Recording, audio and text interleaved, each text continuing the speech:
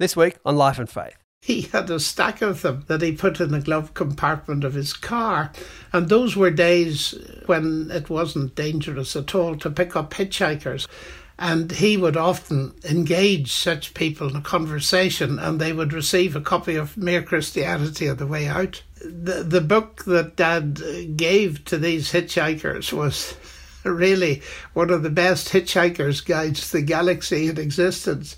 And I maintain that it still is. I'd recommend it to anybody. Art is absolutely useless, therefore it's essential. It's not no more being, it's just no more of the ticking of the clock. Raising a person, that's a complex task. I was surprised, they were surprised. It was surprising.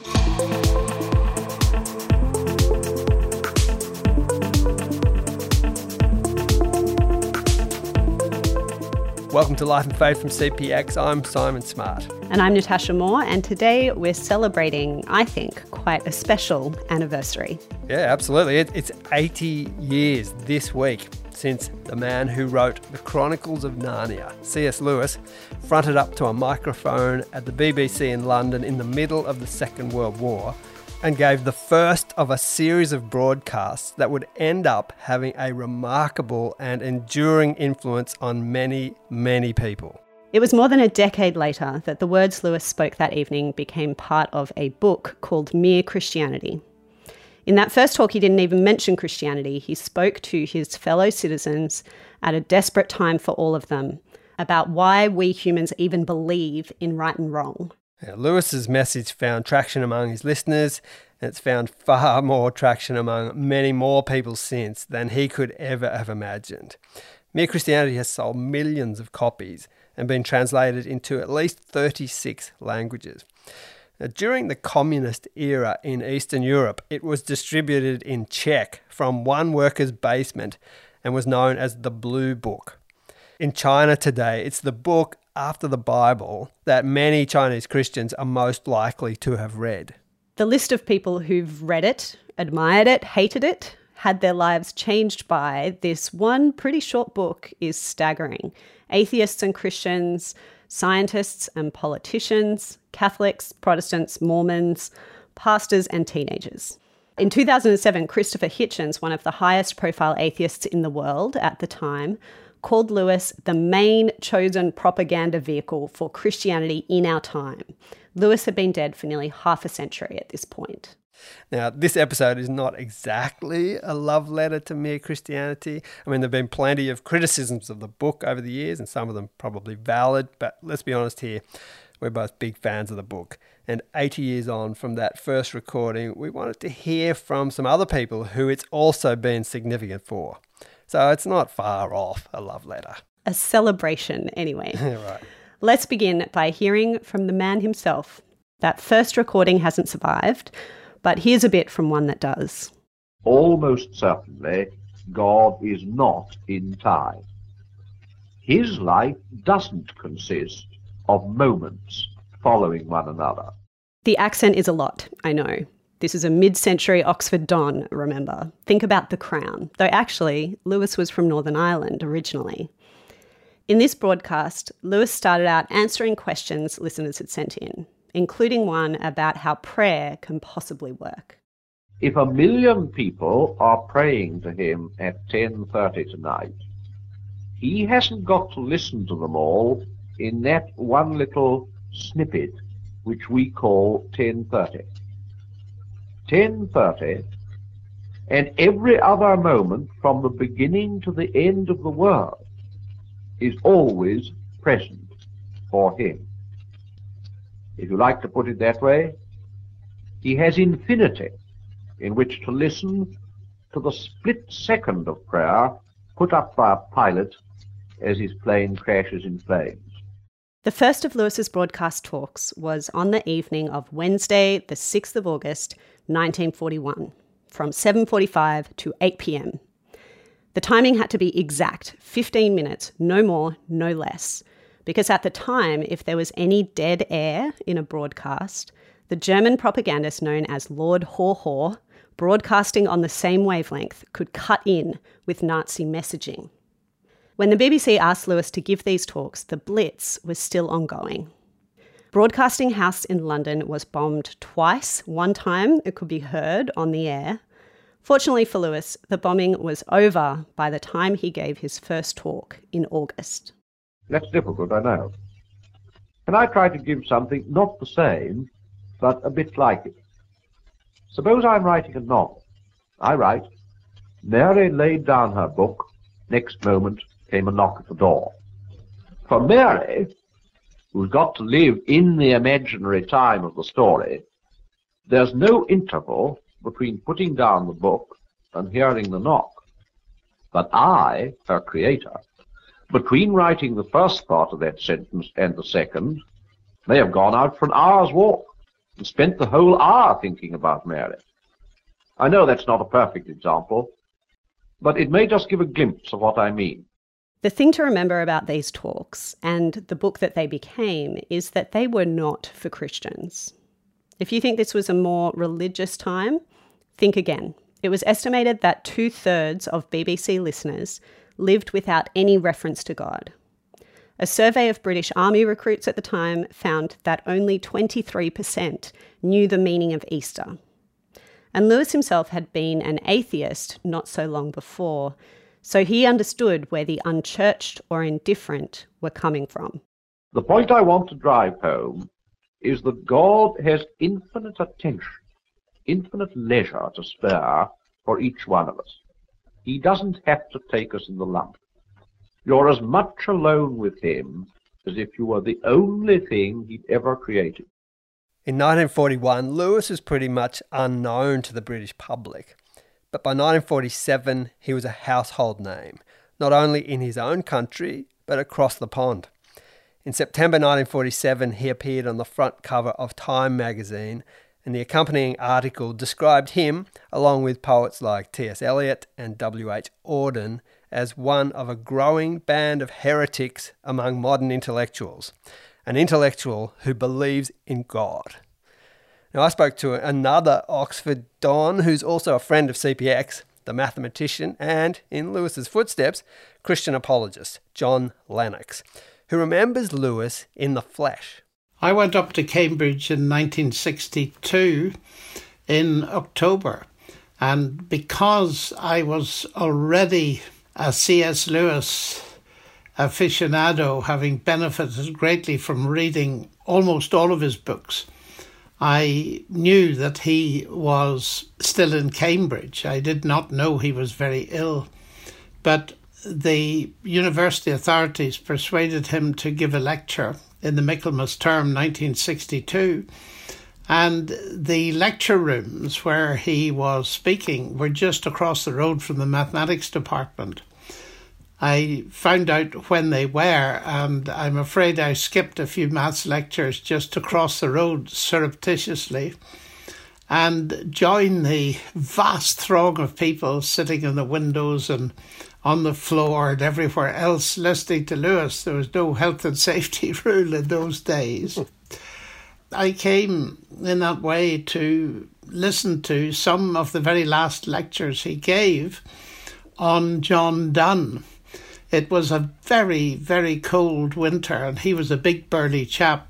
The lecture hall had double doors, and at the exact second of the start, he would burst in through the double doors, complete with his coat and hat and scarf, and he would just start lecturing and carefully picking his way among the students sitting on the floor. He would lecture and increase in volume as he took off his various garments. He'd take off his hat, unwind his scarf, take off his coat, and all that was completed just as he reached the podium. So by that time, you'd already had 2 or 3 minutes of an absolutely brilliantly worded lecture. But it was so amusing because he lectured, I think, for exactly 50 minutes.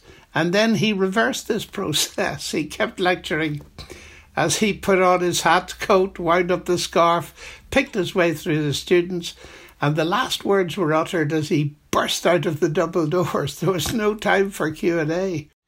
Do you remember much of what he said? Not really, because he was lecturing to the English people on John Donne's poetry and its subtleties. What I can remember, though, was he didn't hide his Christian convictions, and he would occasionally give a little smirk and say, I will say this for my weaker brethren. I can remember him saying that kind of thing. But it was quite clear you were listening to a consummate genius who had a vast store of knowledge and was lecturing on it effortlessly. So it was an artistic treat, really. He died not long after that, didn't he? Yes, the following year. One group of people who mere Christianity has been particularly significant for is scientists. Now, Francis Collins, who's director of the National Institutes of Health and who was the head of the Human Genome Project, is just one leading scientist who was persuaded by reading this book that Christianity was more intellectually compelling and his prior atheism less so than he thought. Lennox says he can see why.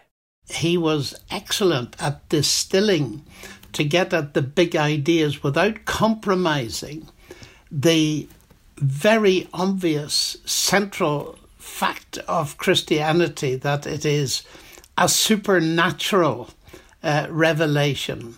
It doesn't fit into any kind of naturalistic interpretation of the universe. And Lewis, for me, was a genius at helping me to see through the weakness of materialism and naturalism. Someone once described him quite correctly as a thoroughgoing supernaturalist.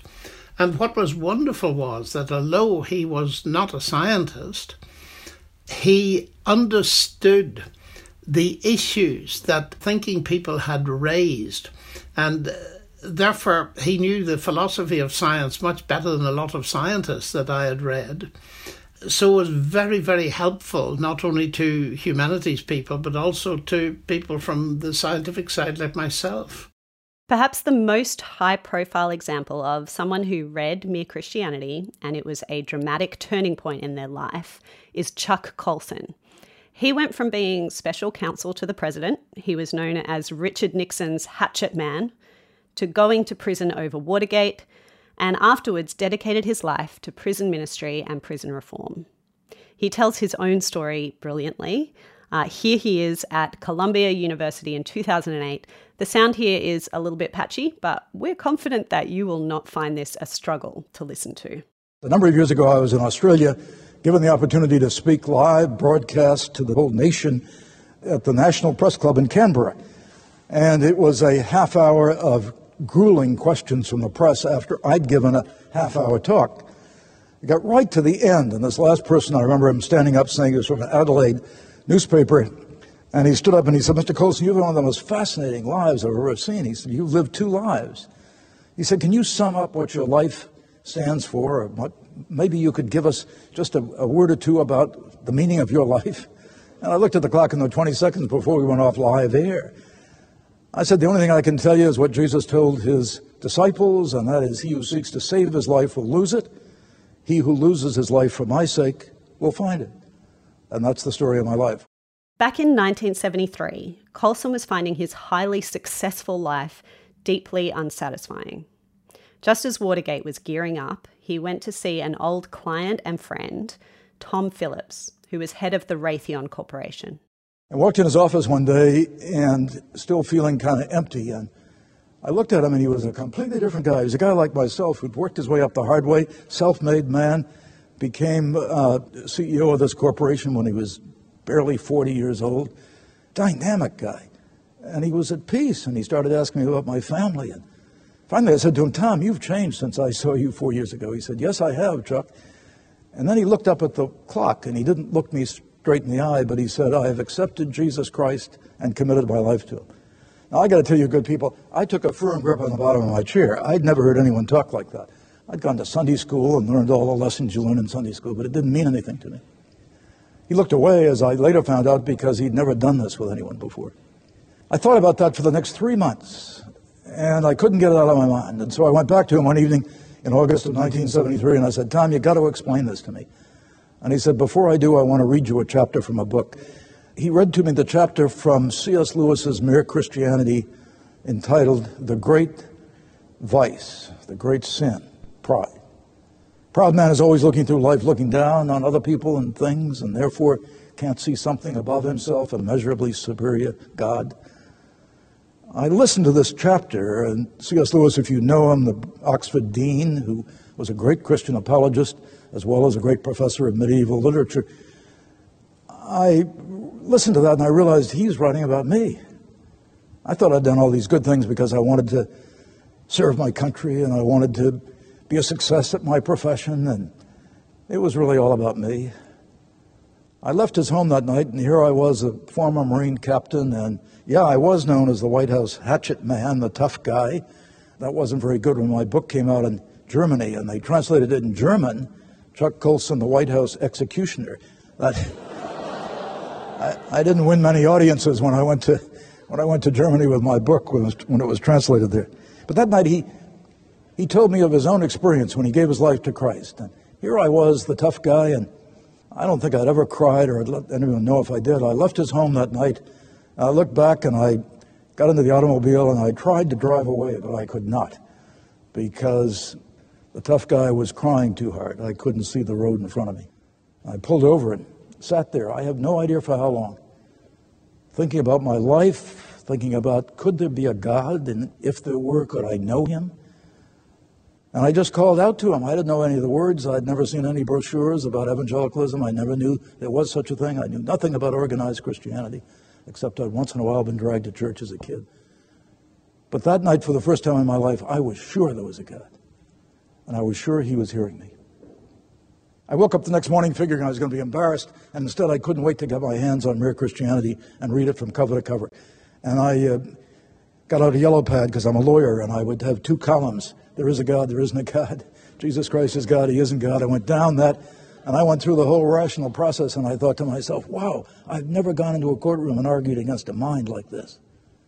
And so in the quiet of being off on the Maine coast, away from Watergate, before I was considered a target of the investigation, I simply quietly surrendered my life to Christ and asked him to come into my life. I will tell you, that's 35 years ago this past summer. Nothing about my life has been the same since. Nothing about my life can be the same again. It wasn't an emotional experience. I've been studying as deeply as I know how to study, as fervently as I know how to study. I am convinced Christ is who he says. I'm more convinced, as Malcolm Muggeridge once said, of the reality of Jesus Christ than I am of my own reality. Colson went back to Washington and the whirlpool of the Watergate scandal. The following year, he decided to plead guilty to something he wasn't being charged with and spent 7 months in prison, an experience which transformed him further. I discovered in prison, away from all that power, the trappings of power, away from all the distractions in our culture, when you come face to face with yourself and God, that you find that which eludes you through life when you're seeking all the things of the world. And that's the paradox, and that's what I meant when I said that at the Australian press conference. You seek to save your life, you lose it, you lose your life for Christ's sake, you find it. And that's exactly the experience I had.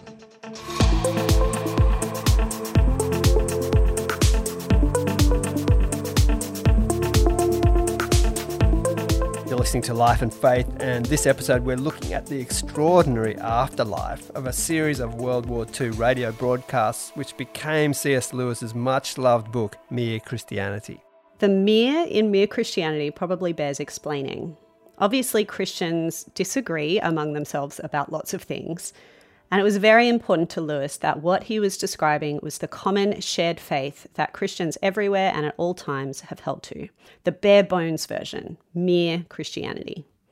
He knew those disagreements could be very off-putting to the person trying to figure out what Christianity actually is, but he once put it this way, that to write off what Christians believe because of those differences would be as if a man bleeding to death refused medical assistance because he'd heard that some doctors differed about the treatment of cancer. That he stuck to mere Christianity is probably a big reason why Lewis's book has stood the test of time so well. He didn't get bogged down in the controversies of his own time and place. He didn't get bogged down in internal kind of theological disputes, and there's 1 or 2 of those. That approach is very much reflected in the way we try to do things here at CPX as well. Now, in this second half of the episode, we've collected some stories from people of their own encounters with mere Christianity. long ago or very recently, and why it's mattered to them. We hope that might shed some light on why this book keeps mattering to so many people so many years on. Here's John Lennox again. When I first came across that book through my father, who'd got one, I suppose when I was in my early teens, and he just found it like a waterfall of fresh, cold, invigorating water. And he was so taken with it that he had a stack of them that he put in the glove compartment of his car. And those were days when it wasn't dangerous at all to pick up hitchhikers. I did a lot of it myself. And he would often engage such people in a conversation, and they would receive a copy of Mere Christianity on the way out. So that the book that Dad gave to these hitchhikers was really one of the best hitchhiker's guides to the galaxy in existence. And I maintain that it still is. I'd recommend it to anybody. What is it about Mere Christianity that you would say makes it really relevant to today? Well, because the Christian message has always been relevant. It burst on the world 20 centuries ago, and because Lewis was such a clear thinker, he managed to capture exactly why it appealed from a logical point of view, from an ethical and moral point of view. And he would use everyday analogies and illustrations in order to build a bridge into people's minds so that they could see that what they were listening to was not coming from a distance, but actually was uncovering them and revealing them to themselves, so to speak, and making the Christian faith with its message of forgiveness and peace real in the context of thinking people. John, do you ever return to Mere Christianity these days?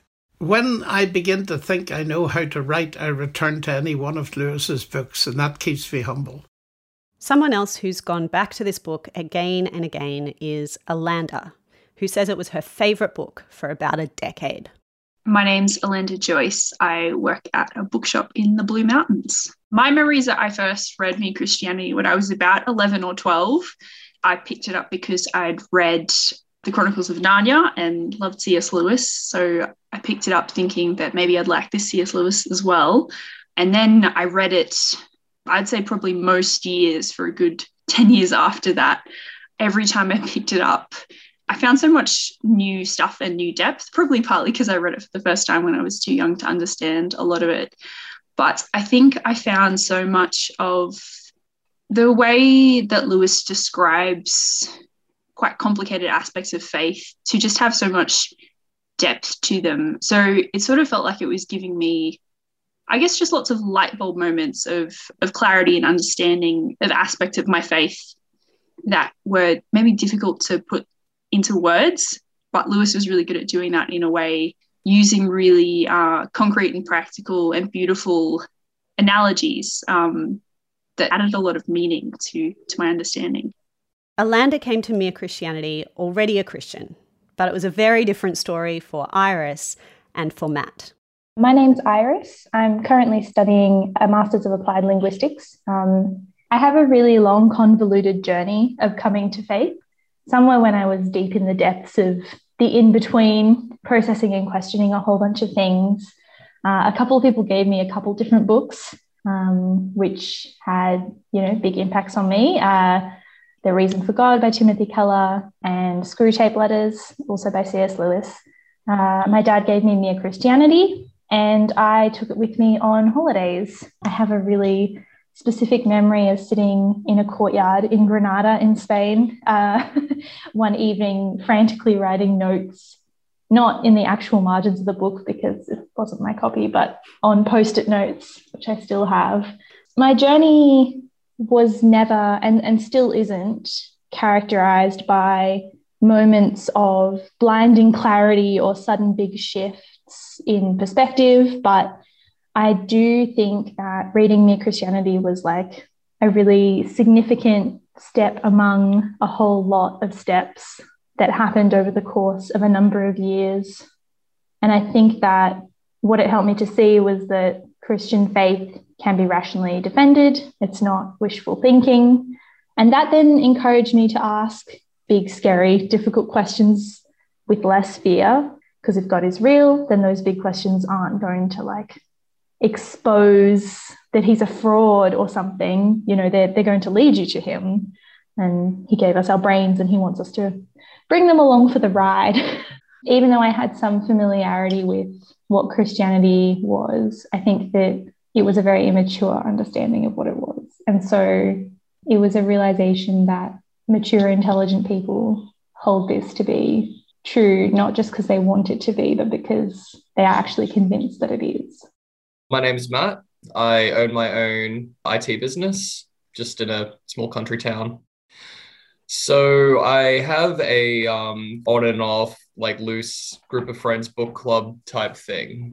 And our friend Ethan, who's actually a youth pastor up at Soul Revival in Kirrawee, he joined in we'd actually done Silence by Shusaku Endo together before. That was the first time we kind of did book club with Ethan. And then the next time he had actually suggested we all read Mere Christianity. So it was 4 of us for this particular incarnation of the book club, where there was Ethan, who of course, fully Christian, and the rest of us who were atheists essentially. I wondered why Matt and his mates were up for reading this Christian book in the first place. He said they were interested. Also, that Ethan is a great guy and he's just too nice to say no to. And what happened? Well, funny story. We're all Christian now. All 4 of us are Christian. I'd actually started going to church months before as well, because I had it in my head I just want to be a more community-oriented person, so I'll start going to church. So stuff had been going on already at that point, and this book, as well as a couple of other things I read and some people I talked to, had come round on the idea of Christianity, being a general good in society, coming from a fairly hardline atheist background, actually, reading a lot of that new atheist stuff back in the early 2000s. And I'd come around on a lot. And then just after reading this book, it just kind of occurred to me I could actually just let this happen, give into it, so to speak. And when I realized I still had a lot of questions, and this book, as well as conversations with people, helped me understand that I wasn't going to get them unless I jumped in with both feet. When I asked Matt about something from the experience that stood out to him, the first thing he did was actually to quote from a different C.S. Lewis book, his spiritual autobiography, Surprised by Joy. I know that's not the book you asked, but this is just a cracker here, a short sentence. Which definitely applied to all 3 of us. A young man who wishes to remain a sound atheist cannot be too careful of his reading. Yeah, I wasn't very careful and let this happen. Thank God. Now, let's be upfront here. We'd be probably a bit disappointed if you listened to this episode and didn't feel at least somewhat inspired to go and pick up a copy of Mere Christianity for yourself, whether you've read it once or not at all, or 20 times. Now, if you need a little bit more of a sense of why people are such fans of this book, here's Iris and Matt again, sharing some of the specific bits that they found really striking or comforting or confronting. I had fun going through my old Post-it notes. There's 2 chapters entitled Faith, and I'll sort of paraphrase a bit, but one of them says, "Now, faith, in the sense in which I'm here using the word, is the art of holding on to things your reason has once accepted in spite of your changing moods. For moods will change whatever view your reason takes. I know that by experience. Now that I'm a Christian, I do have moods in which the whole thing looks very improbable. But when I was an atheist, I had moods in which Christianity looked terribly probable. This rebellion of your moods against your true self is going to come anyway. That is why faith is such a necessary virtue. Unless you teach your moods where they get off, you can never be either a sound Christian or even a sound atheist, but just a creature dithering to and fro with its beliefs really dependent on the weather and the state of its digestion. Consequently, one must train the habit of faith." And another quote, and this one was about the process of coming to rely on God. And he says, "It may not happen to everyone in a sudden flash. It may be so gradual that no one could ever point to a particular hour or even a particular year." Looking back, that was particularly meaningful, I guess, given the sort of trajectory that I was on then without necessarily realizing I was on. But it stood out to me even back then, which is pretty cool. There's this part here where he says, "Now I must turn to faith in the second or higher sense, and this is the most difficult thing I have tackled yet. I want to approach it by going back to the subject of humility. You may remember I said the first step towards humility was to realize that one is proud. I want to add now that the extra step is to make some serious attempt to practice the Christian virtues. A week is not enough. Things often go swimmingly for the first week. Try 6 weeks. By that time, having, as far as one can see, fallen completely back or even lower than the point one began from, one will have discovered some truths about oneself. No man knows how bad he is till he has tried very hard to be good. A silly idea is current that good people do not know what temptation means. This is an obvious lie. Only those who try to resist temptation know how strong it is." Then he goes on to talk about some World War II references that are a bit dated now. But it was at a time in my life where I think a few people would kind of know this feeling where it's kind of like you're at the end of your old life, at the end of your atheist life, I suppose, and you're just so tired, so spiritually worn out. And then you read things like, what is it? My yoke is easy and my burden is light. It's like, oh, I need that. Lewis's wartime broadcasts got traction at a time of great strain and uncertainty. And in the midst of a global pandemic, I guess a lot of us can enter into something of that mindset of what is my life really about? What really matters? What's really real? Lots of people have found this quite short book, Mere Christianity, a way into thinking about those questions. We want to conclude this episode, 80 years on from that first talk, with Lewis himself. In the final chapter of the book, he talks about that same idea that Chuck Colson went to in those 20 seconds at the National Press Club in Canberra, the idea of giving your life up in order to find it. The very first step towards getting a real self is to forget about the self. It will come only if you're looking for something else. Even in literature or art, no man who cares about originality will ever be original. It's the man who's only thinking about doing a good job or telling the truth who becomes really original and doesn't notice it. Even in social life, you'll never make a good impression on other people until you've stopped thinking what sort of impression you make. That principle runs all through life from the top to the bottom. Give up yourself and you'll find your real self. Lose your life and you will save it.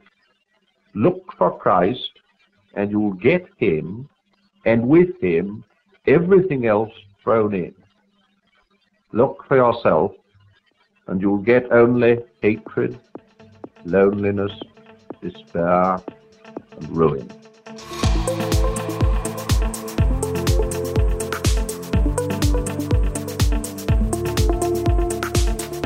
This has been Life and Faith from the Centre for Public Christianity. Our thanks today to John Lennox and to Alanda, Iris and Matt for sharing their stories. Thanks also to our producer, Alan Douthwaite, for putting all this together. Now, if you know a Lewis fan or someone you think might love this book, do share this episode with them. And buy them a copy of the book even. We think they'll thank you for it. Next week, we'll be celebrating our 400th episode of Life and Faith, looking back at some of the more memorable moments. We're looking forward to that. See you then.